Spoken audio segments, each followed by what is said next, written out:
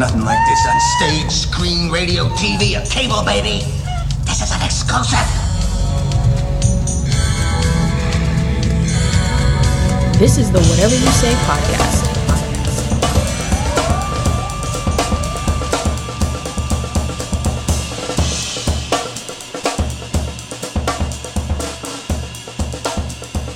I'll say this. I expected a more explosive Baylor team. Yeah. Now OSU has a great defense. Mm-hmm. So I'm sure that had something to do with it. And what's my man's name? Middle linebacker, Cobb. Mason Cobb. Looks like he's filling in well for Rodriguez. He is. He's no Malcolm, but man, he is playing well. He's all a thumper, over the place. though. He is. He is. He gets into the backfield. Yeah. OSU. I was just looking at stats today. They're third in the nation in tackles for loss, with averaging 9.2 per game. He leads the way with 7. Had the really big play on that 4th down run early in the game when it looked like the Baylor running back had a clear path to the not only the first down but the goal line, and he comes up, makes the stop, gets the turnover on downs. Really making some big plays, getting up in the line of scrimmage and beyond, and having a big impact. So been really impressed with that dude so far. Spencer Sanders came into that game leading the Big 12 in, passing, and only had 1 interception. Mm-hmm. Finishes the big Baylor game with 14 touchdowns and 1 interception, so puts him at 2. He had 14 touchdowns because he had threw 1 and ran for 1. Yeah. I've had a love-hate kind of with Spencer. Yeah. I see the talent, right? Mm-hmm. We see the athleticism, but it just seems like it just every now and then he just kind of loses it. And then you come out of the game 3-4 interceptions. But that wasn't the case this go around with Baylor, especially for that first half. Right. He looked great that first half. But what are the expectations for Spencer for you? And give me what is, for as much as you can, Gundy's thinking. He's patient. I'll give him that. Mm-hmm. He's patient with He players. Now, he doesn't like to play freshman skill guys. Right. But he'll play a freshman quarterback and ride with them all through their interception and fumbles. Mm-hmm. Spencer Sanders is an example of that. Do you think that's just because he was a quarterback also? He knows how that feels? And why doesn't he spread that out through other positions, you feel? It's absolutely a fair question. But yeah, I do think that, there's he's got more leniency for a quarterback that's making mistakes when they're young. Yeah. Whereas, not to sidetrack, I'll get back to your question, but Ollie Gordon, the running back, he puts him in. I was going to bring him up. Yeah, he shows a lot of trust in him. Mm-hmm. Fourth quarter, he's handing him the ball in some important situations, and Ollie gets out there and it was a big time hit by the Baylor guy that comes up and pops him right. Mm-hmm. It hits him right on the ball, right on the hand where he's carrying the ball, pops it out. And Sanders has to dive on it, but you saw immediately Dominic Richardson's trotting right back in the game, and Ollie's heading to the sideline. So, that trust issue is definitely more significant with guys at other positions. I mean, last year when they had all those freshman wide receivers, they shut down the passing game quite a bit. They went to really run heavy offense. But back to your question, yeah, he does give quarterbacks more leniency in that because I think there's a different level of expectation in terms of the number of mistakes a quarterback is going to make just because they're involved in every play, and I think that they've had some trouble developing guys behind Spencer has been another issue. You go back to his early years.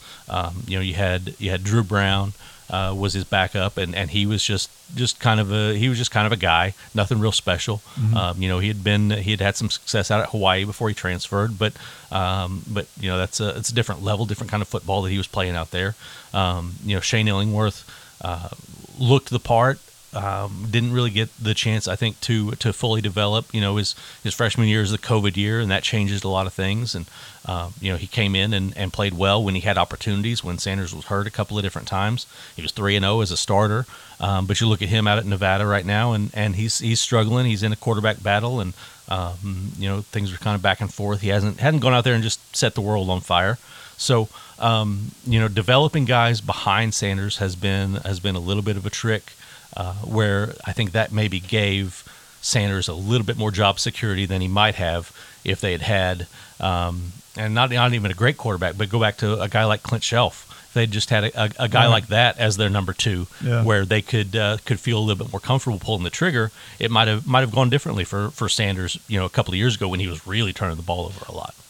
Yeah, like I said, you see the talent, but we get the head, the decision making part of it together. It'll be I see a good last final year for Sanders. And this year so far, he's been on the right track, right side of things. He absolutely has been. He's been playing at a more consistent level than we've ever seen from him. Some of the stuff I was looking up on him, because he's kind of climbing the charts in career wins and some of those categories at Oklahoma State right now. And there was a stretch last year. The category of stats I was looking at was consecutive passes without an interception, and Sanders had never been anywhere near that list. No. But he had a run from basically the entire month of November up until when he threw a pick in Bedlam, where he went 104 consecutive passes without throwing a pick. And that was the longest stretch of his career. It actually got him into the top 15, on the Oklahoma State's all-time list. But, 2 years ago, we would have never been talking about him doing something like that. And he's found a rhythm where he can, he's taking care of the ball better and knows where to throw it now. You said 104 passes? Yes. Really, that's 2 games for Gundy. Right, exactly. And yeah. In the history of it. But yep. But a very good job for Spencer Sanders. You brought up Ollie Gordon, and I was going to ask about him and then Dominique Richardson, the starting running back now, local kid right here out of McGinnis. Tell me about him. He do you see him holding that starting spot down going forward the rest of the season, even going into next season? For the most part, yes. Yeah. I think as we get deeper into the season and Gundy gets more comfortable with the other guys, whether it's Ollie Gordon or Jaden Nixon that had the big kick return the other day, those two guys they're both very different from Richardson. So they're a little bit of a change of pace type of guys, but I think when it comes down to the things that Richardson has picked up over his first 2 years at Oklahoma State, he's the best pass blocker as a running back that they've got, and that's a really important thing in this offense. They feel comfortable throwing him the ball, and he's shown, like you said, he's going to run hard. It might just be running into a wall sometimes, but he's going to run hard. And Gundy has sort of alluded to it that they think that he can be a more elusive back. He's what you would consider a big back, but he's 6 feet tall, 210. He's not massive, right. So you could see him maybe developing those skills if he sort of starts to understand it. He's never had to. I watched him some at McGinnis when he was coming up, and he never had to worry about that stuff because he could run over everybody that he played and then outrun them after he knocked them on their butt. So. He's never had to be this kind of guy, and I mean, he's in his 3rd year at Oklahoma State now, but before this year, he only had 4 games in his entire career where he carried the ball more than 10 times. 2 of those were blowouts over Kansas. So, he's really getting his first test as being an every down guy right now for the first time at the college level. But you look at a guy like Jaden Nixon. He's a guy that I think could find a role as kind of a passing situation type of guy because he's better in space. He's a smaller guy, really quick, really elusive in space. Got great top end speed. Ollie Gordon. I've said this every time I've been asked about his size, but he's listed at like 6'1", 211, 213, something like that. I stood next to the guy in spring, and you could have told me he was 6'3", 230, and I would have believed you. Oh, really? He just looks massive. I've never seen a guy right out at that time. He should have still been in high school because he enrolled early. I've never seen a high school running back show up on campus with the physical traits that he had. He's just massive and muscular, and obviously he's talented, or he wouldn't be getting put in the situation that he's been in. So, I think as he now rebuilds that trust a little bit, Obviously, Gundy trusts him a lot already because he wouldn't have had him on the field on Saturday in that situation if he didn't. But he'll have to earn that back a little bit, and I think you're going to see him get involved more and more. He's already played in all 4 games this year, so it's guaranteed he's not going to redshirt. He's going to be an important piece of this this run game going forward. And listen, the way Dominic Richardson runs, the physicality he runs with, there's a really good chance that he gets dinged up at some point, whether it's just a twisted ankle or whatever. He's going to have to come off the field, and they're going to have to go to somebody else for a significant portion of time. So I think Ollie Gordon is ready to be that guy. But that running back position also kind of spilled out into, this, I guess, the Oklahoma State thing, the cowboy back. Mm-hmm, right. I mean, kind of running back, kind of tight end, fullback. Who is that this year? I've watched. I don't really pay attention to the first 3 games. The little. Right. I know I probably should, but it's just I don't really pay attention to those games. But this game against Baylor, I was impressed. But who I was trying to figure out who was that. Who's that guy? Who fits that mold this year? It's even if you would watch the first 3, you'd probably still be a little bit confused because it's been kind of a mess. So Blaine Green last year as a true freshman, he was just a big receiver, and they kind of thought that maybe he could fit that mold. So they sort of started playing him in both positions. And this year they were ready to go with him full time as just that cowboy back. As kind of the pass catching cowboy back, and then he gets hurt, and so they've got a walk on from Prague, Oklahoma, named Jake Schultz, who he's a redshirt junior. First 3 years on campus, he was playing defensive end. They moved him over in spring to offense. He's very athletic, picked it up really quickly, and has been a really important piece there. Braden Cassidy is another guy that used to be a defensive end that they've switched over just to have some added depth, and he's been holding up okay over there as well. And really just within the last couple of weeks, they've transitioned another receiver, Rashad Owens, who is a guy he's played just about every receiver position. He's played the outside, he's played the inside. Now they're giving him a shot at cowboy back. They started lining him up there some against Baylor. That was the first time we had seen it on the field. So, they're really kind of working through things there. They want to make sure that they've got a guy who can be a real receiving threat in that position. But then there are times when they need to just be somebody that's going to go out and lay the wood as a blocker. And so they feel like they've got a good mix of guys, but there's not one guy that can do both right now. So it's a little bit of a struggle because they can get a little bit predictable if you're paying attention to who's coming in at that spot. You kind of get a good feeling whether they're going to be running or throwing. So that's something that they're very aware of and going to be cautious with how they use it. Who did I see in the pros? Was it Jelani Woods? Right, Jelani Woods. Did he catch like 2 touchdowns? 2 touchdowns in a game. Yeah. Had him a big day. He was one of those guys that he would have been perfect for this role. Perfect. And they just never could figure out how to use him the right way at Oklahoma State. He transfers to Virginia, has a great senior year, goes to the combine, has a big time performance at the combine. He's a massive dude. I always thought Jelani Woods was underused. He absolutely was. 6'7", 265, runs really well. And I'm part of the reason I know all this is I'm a big Colts fan. He's playing for the Colts now. Yeah. So I was watching intently as he was scoring touchdowns a couple weeks ago. You're a Colts guy? I am. Yeah. I'm sorry, man. I don't. I expected. What's wrong with Matt Ryan, man? I expected something. Man, I wish I could explain that. That's bizarre. And T.Y. Hilton is gone. Or he's still there. He's still there, but he's not really himself anymore. He's not that guy from 3 years ago. No, it's early, but the Colts right now, they're a little disappointment.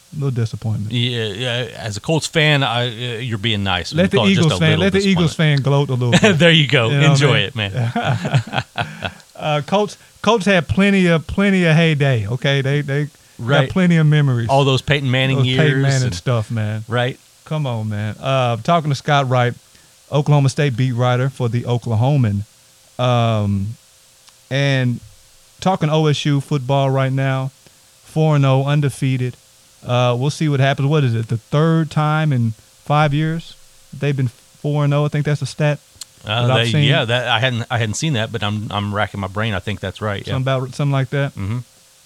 And is Gundy the longest tenure coach? Like he's in the top 3 right now, right? Yeah, he's right up there. Because he was tied with Gary Patterson, or behind Gary Patterson, and Patterson's obviously gone now. Just him and Saban? No, he's ahead of Saban. He took OSU over before Saban moved to Alabama. So I think Kyle Winningham at Utah is ahead of him, and maybe the Iowa coach. That might be it. That'd be the top 3 right there. When a coach has that much time. And then, like we were talking about earlier, he's kind of feeling himself now. And a lot of people feel like, because, you got your AD, Mike Holder, and Boone Pickens, may he rest in peace. You got those guys not around anymore. Right. And the new folks, the new AD and new people coming in, now all of a sudden Gundy has tenure over those guys, right? Right. I've been here longer than you, and I win 10 games a year. What do you? I get a new contract every 2-3 years. So that's a lot of stuff. And for you as a coach, and you've been somewhere that long, with that much success, however you weigh success. But he's had a good run, a good year, or should I say, a good career. Can that kind of be counterintuitive? Can that kind of eat itself up? Because I go back and I think back a couple years where Gundy wore the shirt and had the controversy about the One America Network shirt, and then Chuba Hubbard kind of called him out for it. I'm wondering, is that kind of a roundabout reason why he stays there? And you always hear every year or two that he's, talked about for this job or go to NBA, NFL or whatever. But I think the fact that he can make a, I don't know, you call it a mistake or whatever. He can ruffle the feathers of his team. And did he ruffle the feathers of his state? I doubt it. But he ruffled the feathers of his team, was called out for it, and, apologized, and all was forgiven. Is that kind of a reason why he stays here? Because I feel like if we're at another university, I don't know if that flies. Right. If we're in another region, another state, I don't know if he's sticking around. Right. Especially just where we are right now in 2020. We all hate each other, just all that stuff going on. I don't know if he makes it out of there at another university. Yeah, it's absolutely fair. And I mean, I know I talked to people. There was a significant number of people, very important people, who wanted him out at that point. I'm not talking about fans. I'm talking about people that have some type of power. Right. And it was heavily debated at Oklahoma State. They stuck with him, and obviously winning makes people forget a lot of stuff. So he was able to right the ship somewhat, and get things back on track. You mentioned the change in athletic director and school president, with Casey Schrum taking over for Burns Hargis at president, Chad Weiberg taking over for Mike Holder at athletic director. Their first day on the job, both of them, was the same day. It was 2 summers ago, and that was a massive day in the story of Mike Gundy, because he is not only, like you said, he's been there longer and that type of stuff, but he also feels respected by those guys, those people. Whereas he didn't always feel that way when it was Burns Hargis and Mike Holder and Boone Pickens. He felt like he was fighting battles for himself all the time, whereas he doesn't feel like he's having to do that now. So right now Gundy is as happy as I've ever seen him as Oklahoma State's head coach. It looks like it. Yeah. And like I said, I don't know if it looks like happiness or if it looks like poking my chest out a little bit. I'm still here. Because I would imagine Gundy, when the new guys showed up on campus, I would imagine Gundy standing there with his Oakley shades on, with his arms crossed, just staring at the bus, dropping those guys off. You know right. what I mean? Like, where you coming? This is my house, though. You know what I mean? So, shout out to Mike Gundy. We'll see how long he sticks around at my at my beloved O State University, where my kids are at nowadays. So let me know, Scott. I can maybe give you a plug or something to get up there. You know what I'm saying? Right. Have my kids bring you a hot dog or something. There you go. This is the Whatever You Say podcast.